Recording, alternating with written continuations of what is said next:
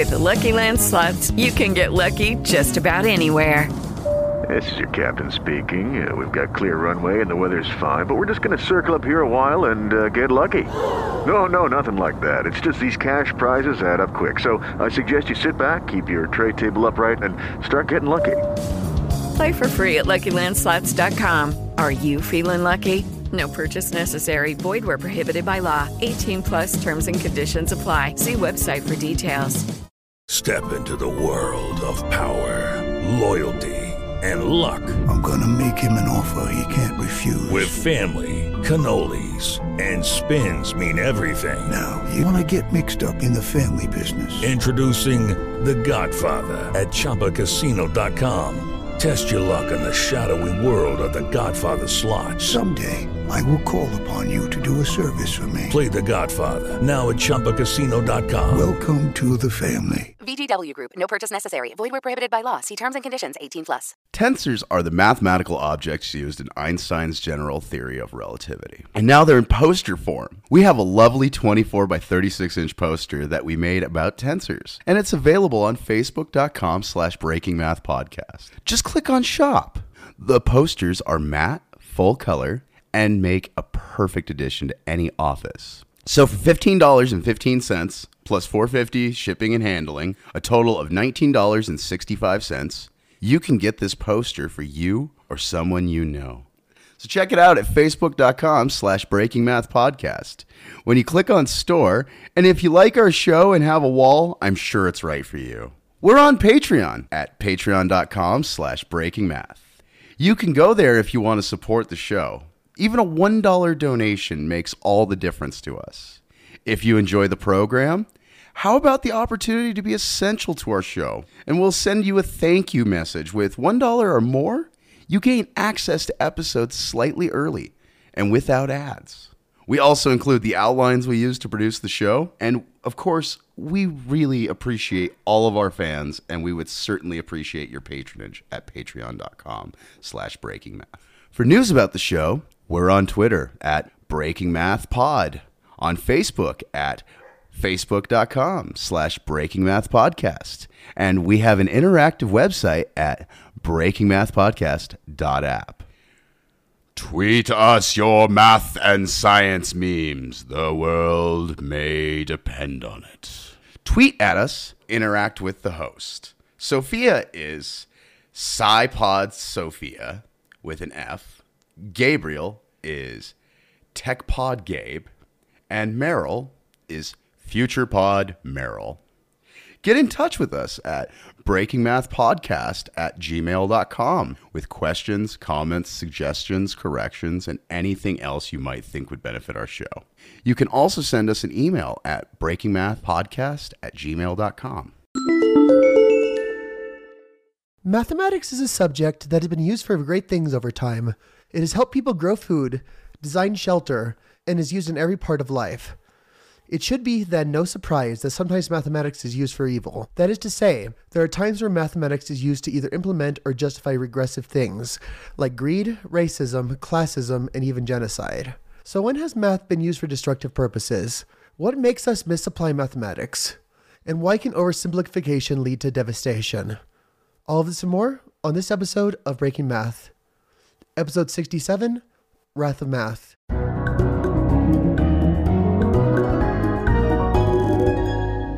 I'm Sophia, and I'm going to be doing this episode alone today. But don't worry, we're going to be talking about some cool stuff today. We're going to be talking about when math goes wrong. So it's going to happen for a couple reasons. It could either be misapplied, that is to say valid math is used incorrectly, and that type of misuse of math is usually used to convince people of something, used for justifications, versus when math is misused, which is to say that valid math is used for harmful purposes, it's more directly used. This is what you see when you use math for things like bad accounting, which we'll talk about later, which can get a lot uglier than you might think. All right. First, it's you and me, listener, are going to be talking about Thomas Robert Malthus. He was born either the 13th or 14th of February in 1766 in Westcott, which is in Surrey, England, and he died 68 years later, on the 23rd of December, 1834, in Bath, which is in Somerset. So Malthus was a macroeconomist. What he did mostly was look at big trends in society. And what he saw, or what he thought he saw, and we'll talk about more about that later, is an exponential increase in population over time with a linear increase in food production ability. And what that means, if you think about it, is let's say you and me both have $1 on day one of the year. Let's say on day two, somebody gives me $1,000 and all they do is double your money. Well, you have $2 and I have $1,001. On day three, I have $2,001 and you have $4. So you don't have very much for the time being, but there is a time very soon, I believe is around like 7,000 and one for one side. The doubling quickly takes over. And a misapplication of exponential growth is actually a common theme in the misuse of mathematics. Basically, what it assumes is that some trend will continue forever. XKCD has a good cartoon about this, where somebody estimates that in 2 weeks, they're going to be married to over 14 people based on yesterday they were married with 0, and today they're married with 1. So it is a flaw in logic, and there are some there's some support for this idea. There are countries where there are problems with supply. However, these correlate with bigger and different macroeconomic trends we'll talk about in a second. So this quote, I think, is really telling of Malthus's philosophy. We will suppose the means of subsistence in any country just equal to the easy support of its inhabitants. The constant effort towards population increases the number of people before the means of subsistence are increased. The food, therefore, which before supported 7 millions, must now be divided among 7.5 millions or 8 millions. The poor, consequently, must live much worse, and many of them be reduced to severe distress. The number of laborers also being above the proportion of the work in the market, the price of labor must tend towards a decrease, while the price of provisions would at the same time tend to rise. So you could really see this simplification in this trend. I don't think it's a surprise to many of you that Malthus, and Malthusians in general, perceive ideas of charity to the poor as being futile. And this has been used especially in Tory and Whig politics in England, and more recently with neo-Malthusianism, which is used sometimes to justify eco-fascism. So one of his critics at the time was Frederick Engels, who was born on the 20th of November, 1820, and died in 1895 on the 5th of August. He was born in Barmen in the Kingdom of Prussia, and he died in London, England. So he was born somewhere in modern-day Austria or Germany. So Engels' argument wasn't perfect itself, but what he argued was that the more people there are, the quicker we can develop new ways to grow things. And in some ways, he was correct. I mean, farming has grown in efficiency so much since the start. I mean, factory farming, for all its bad things, is, nobody can say it isn't efficient, right? It also fails to account for the fact that humans aren't just, we're not like Volvoxes. We're not these simple life forms that just reproduce. And even they probably have evolved mechanisms like humans. For example, in times of famine and hardship, people don't have as many children for a period of time. There's all sorts of weird correlations that you can find like this, but suffice it to say, it's not good for an ecosystem if an animal takes over that ecosystem. And it's not good for that animal if that happens, because if it has no ecosystem, it has nowhere to go. So over time, these mechanisms have developed as an evolutionary reaction to this thing. And Stuart Brand in The Whole Earth Discipline talks about how it's contrast the 1963 inflection point showed that the imagined soaring J curve of human increase was instead a normal S curve. An inflection point is when something goes from increasing more and more quickly to still increasing, but increasing less quickly. So if you're on a roller coaster, it's like kind of like when you start the curve, it's kind of like in the middle of the curve before you get to the top, where you're not curving upward anymore, but you're starting to curve downward, but you're still on the whole going up.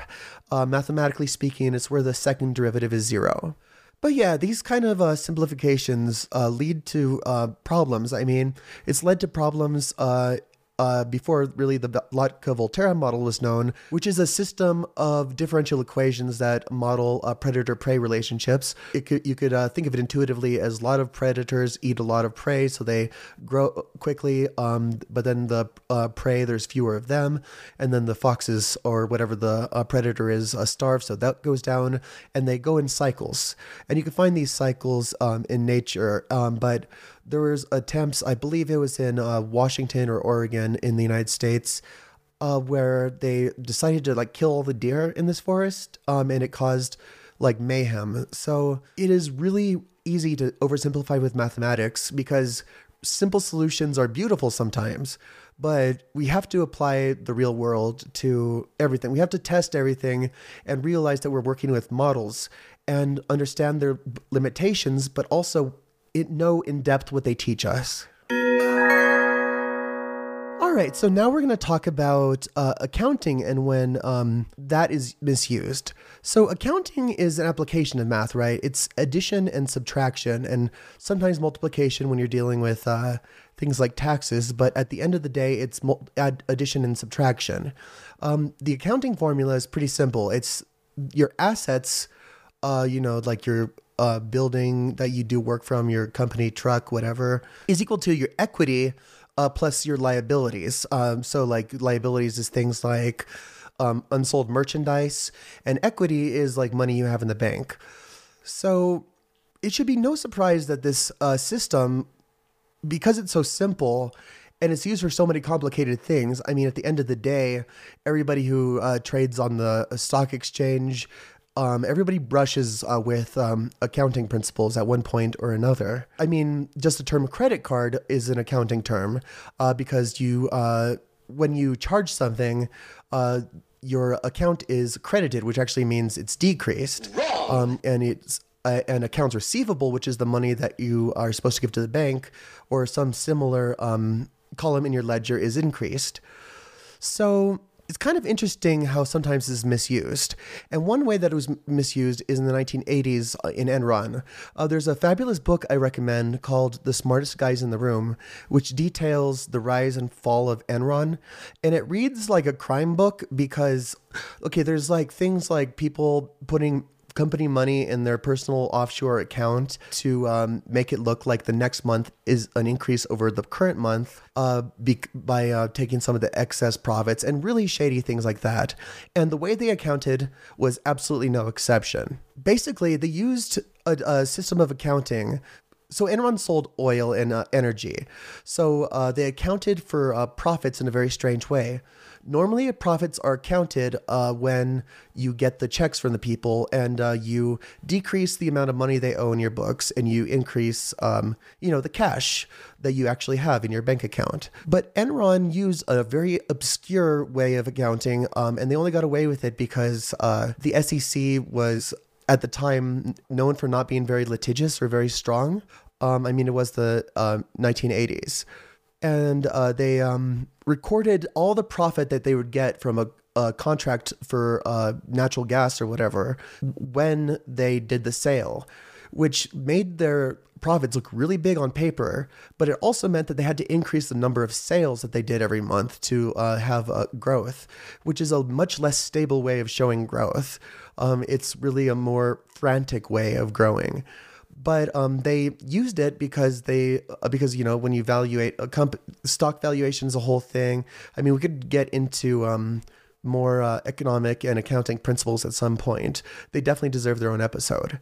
But at the end of the day, it's good to know that accounting is used for a lot of good things. Every endeavor, every business, every whatever you have, a club needs to account for its things. And it's used as a way of knowing where your endeavor stands. Before accounting was a big thing in Europe, people would be like, okay, I have this barrel and that barrel, I guess. I would have these coins. But then when you had accounting, they're like, oh, okay, I'm like losing money this month. And because it's a way of knowing where people are, that's why you had things like Hindu Arabic numerals, the kind that you and me use every day, being banned in Florence in favor of Rome numerals, because so they could be understood more easily by auditors and things like that. But accounting can be used validly for all sorts of evil too, because not just good endeavors need to account for their things. Every nasty endeavor you've ever heard of probably has a ledger somewhere. And this deserves its own episode, but I'll briefly mention that IBM designed machines that were essentially big accounting machines that took in punch cards for the Nazi Germany in use in the Holocaust. So this also brings us to a point. Math doesn't have to be complicated for it to have bad impact. Anybody can understand accounting with a couple hours of directed tutoring. Hey folks, it's your buddy Zuzax here to tell you again about Brilliant. Brilliant is an amazing asset for continuing your education or just brushing up on basics. If you're listening to this show, I'm sure you love learning. Maybe you've already used Brilliant. Well, did you know it also makes an amazing gift for the holiday season? Do you need another Christmas present for Grandma who loves a challenge and you feel guilty about getting her another Sudoku book? Do you need a Kwanzaa present for your dungeon master? Make sure he can crush you and your party with a course in applied probability. Educational gifts are the tradition. Brilliant can offer all those things. So don't worry about getting beat up this Black Friday over that new toy. Go to brilliant.org/breakingmath. The first 200 listeners get 20% off. And to everyone listening, have a happy, brilliant holiday. Have you ever wondered which presidents would fare best in a 46-person battle royale? Have you ever stayed up all night asking who would win, the Ninja Turtles or the Thundercats? Have you ever stayed up wondering if Batman is a fascist? Don't worry, there's hope. Nerd Forensics. Nerd Forensics is not a cult, nor is it an alternative to any traditional form of medicine. Nerd Forensics is a podcast designed to help you unwind and laugh. So listen to Nerd Forensics, available anywhere you get this podcast. Warning, this podcast may contain some content not suitable for all listeners. If you feel like this may be you, then consult your parents. If you consult your parents, you're probably too young for the show. Hey Breaking Math fans, first I want to thank you for listening. I have an important message for everyone. You can start your own podcast right now with Anchor. Anchor lets you create and distribute your own podcast. Just get an idea, record, and upload. It's just that easy. Anyone can do it. I'm on my way to accomplishing my dream, and you can too. Just get on your device's app store and download Anchor. It contains everything you need to make a podcast. With Anchor, you can put your podcast on all the big platforms. Apple Podcast, Spotify, Google Podcast, Amazon, and more. Reach the whole world with Anchor. Best of all, Anchor is free. You have nothing to lose with a free platform. Download the Anchor app or go to anchor.fm to get started. The last thing that we're going to talk about on this episode, and I realize it's a short episode, is gambling. Because gambling is a really interesting thing, because if it were understood en masse by people as a completely logical thing, nobody would gamble. The house only makes money if the rules are weighted in its favor. And that's the thing, is that a lot of people look at gambling and see only that and think, why do people gamble? And there are actually secondary benefits that are used to keep people there. You could think of this as a smoke and mirrors behind the math, like alcohol, good company, and, discussions and things like that. And, games. Game of cards is fun. Some people like games of cards. Some people like the blinking lights in slot machines. That's why penny slots are big amongst people who didn't grow up playing either arcade games or video games very much. It's a need for that sort of impulse stimulus. And so how does the house do this? Basically, they analyze the game statistically, and this was done in the 1600s in a lot of places, because as people created gambling systems, people were like, oh, we could apply this fake math to real math and make sure that we increase our earnings by keeping people both engaged and winning less than we make. So, for example, in roulette, in any game, if you bet both sides, you're going to lose a little bit of money. That's just how it works. And that's kind of the statistical basis of all gambling. So I'm going to give an example here of blackjack. So blackjack, the goal is to get as close to 21 as you can, or on 21, without going over. And the aces in this game are worth either 1 or 11 points, And face cards, meaning the jack, the king, and the queen, are worth 10 points. And the players are allowed to put down whatever cards they're dealt at one at a time. They can either hit or stand. Hit means they take another card. Stand means they stay where they are. And if they go over 21, then they lose and the dealer gets their money, vice versa, and they win some money from the dealer. And the dealer actually has very specific rules. So in blackjack, I'm just going to quote this, and this is actually from bicyclecards.com. When the dealer has served every player, the dealer's face down card is turned up. If the total is 17 or more, it must stand. If the total is 16 or under, they must take a card. The dealer must continue to take cards until the total is 17 or more, at which point the dealer must stand. If the dealer has an ace, and counting it as 11 would bring the total to 17 or more, but not over 21, the dealer must count the ace as 11 and stand.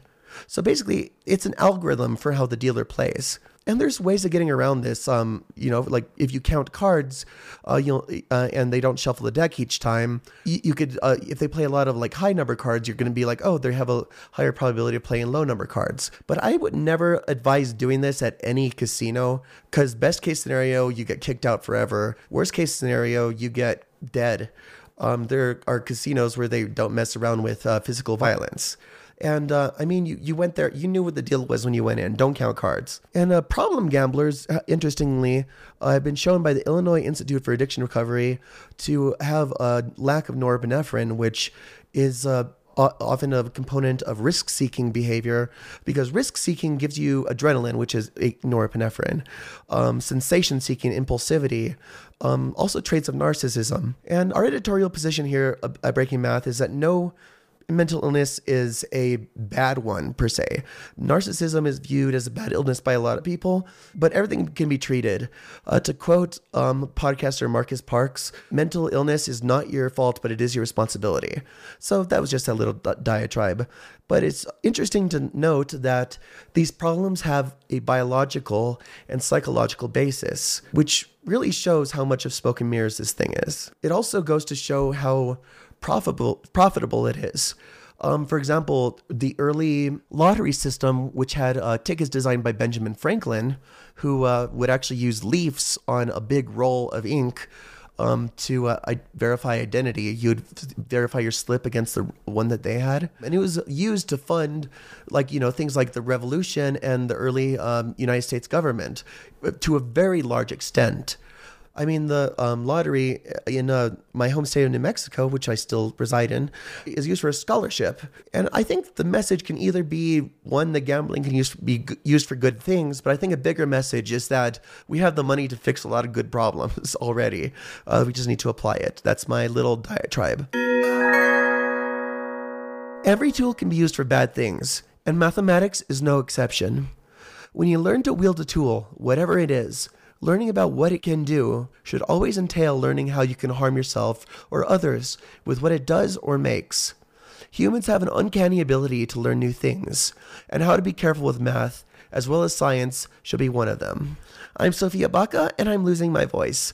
But I was just going to mention that I was going to delve into IQ and racial science, but those really do need to be their own episodes. I'm on Twitter at SciPodSophia, so that's Sophia with an F. And I'm also at Breaking Math Pod. That's the podcast's Twitter. We all post on that. And if you want a gift for someone for Christmas, why don't you get them a Tensor poster? We have that at facebook.com/Breaking Math Podcast. Check it out and get it if that's your thing or someone you love's thing.